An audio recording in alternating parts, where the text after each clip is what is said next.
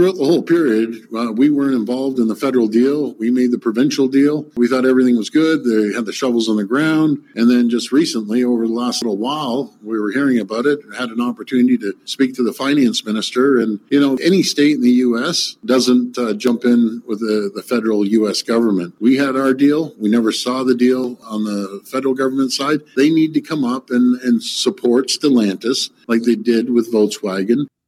Oh, God. As if we can afford that. What'd you expect? You open the vault for one company and then everyone else wants the same. But what did those in charge think would happen? But nonetheless, here we are with the Toronto Star over the weekend revealing that Stellantis not only threatening to pull up stakes, but they have now shut down the construction of their massive plant that they're building in Windsor. They want the same deal, though, as Volkswagen just got. I mean, they got $1 billion in federal and provincial money, and they're looking at their deal going, well, we got $1 billion. They got $13.4 billion. What the hell, man? We want the same thing. So the Trudeau government's back at the table renegotiating a new deal that you can bet's going to cost us billions more. But frankly, I mean, they have set us up for failure on all of these deals. But let's forget what I have to say about it. Catherine Swift, president of the Coalition of Concerned Manufacturers and Businesses of Canada, former CEO of the Canadian Federation of Independent Business. I'm sure your head's on fire. Yeah. Well, I'm not surprised, though. Well, I know. We're not surprised. It's just so maddening. It's of course this is going to happen. And the Volkswagen deal, I mean, there's been subsidies going on for decades. Let's not fool ourselves, of all kinds of companies. But the auto sector, and it only has to be the squeaky wheels getting grease or something, because lots of other sectors seem to do just fine without subsidies. They function, they make money, they employ people, they don't have to lay tons of people off, and so on and so forth. But unfortunately, the auto sector has got into such a habit of getting funded by taxpayers. Every few years it happens. I mean, this is not unusual and not unprecedented. So yeah, it's very disappointing. The Volkswagen deal was a big, fat deal. When you think of $13 billion, that was about the amount the entire industry got back around 2008 when they were having, having problems. So you got what the whole industry received, now going to one company. It was a massive, massive subsidy. Let's not, it was out of this world in terms of size. And so, it's a precedent setter, no question about it. And what's really disappointing, I mean, those of us who have examined the economy for decades and decades, these kinds of things never work to the advantage of the taxpayer ultimately. Yeah. We always lose money. And they're always touted as being, look at all these jobs we're going to create. Well, the Volkswagen thing, each job is costing us over $4 million. Probably better to hand those people $4 million each and say, here, you're set for the rest of your life. And again, their track record is terrible. They never pan out. They always end up costing the taxpayer. And what about all those other businesses? You're right. The organization that I work with has not exclusively manufacturers, but a lot of manufacturers. And they get exasperated. Mm-hmm. They're not on the dole like the auto sector is. And the auto sector represents about less than 10% of the manufacturing base in Ontario. And yet you'd think it was the whole manufacturing base if you listen to some of the government types and people from the industry. And, of course, the union. Unifor was out there, flapping its gums on the weekend about, we got to give Stellantis the same deal and all that jazz.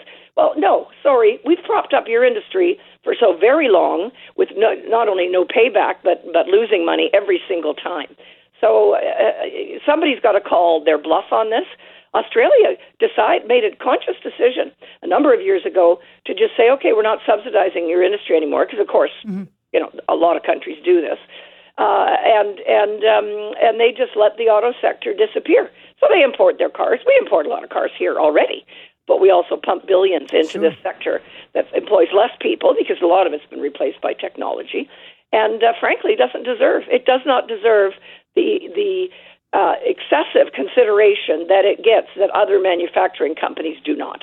Yeah, and they'll say, look, in order for us to compete, we've got to be able to compete with the Inflation Reduction Act. Joe Biden's deal that he put together. But what it's turning into is that we're being held hostage now by this green industry where they're all going to be coming with their hand open, and it's not just going to be $1 billion here or $500 million there. They now see where the bar's set, and that is the concern. It's just this never goes away, and the more you do it, the more is expected. I just don't see how this is sustainable at all. Well, no, it's not. And yeah, there's no doubt the so-called Inflation Reduction Act, which has nothing to do with inflation. In fact, if anything, it'll increase inflation by pumping more government money into the economy.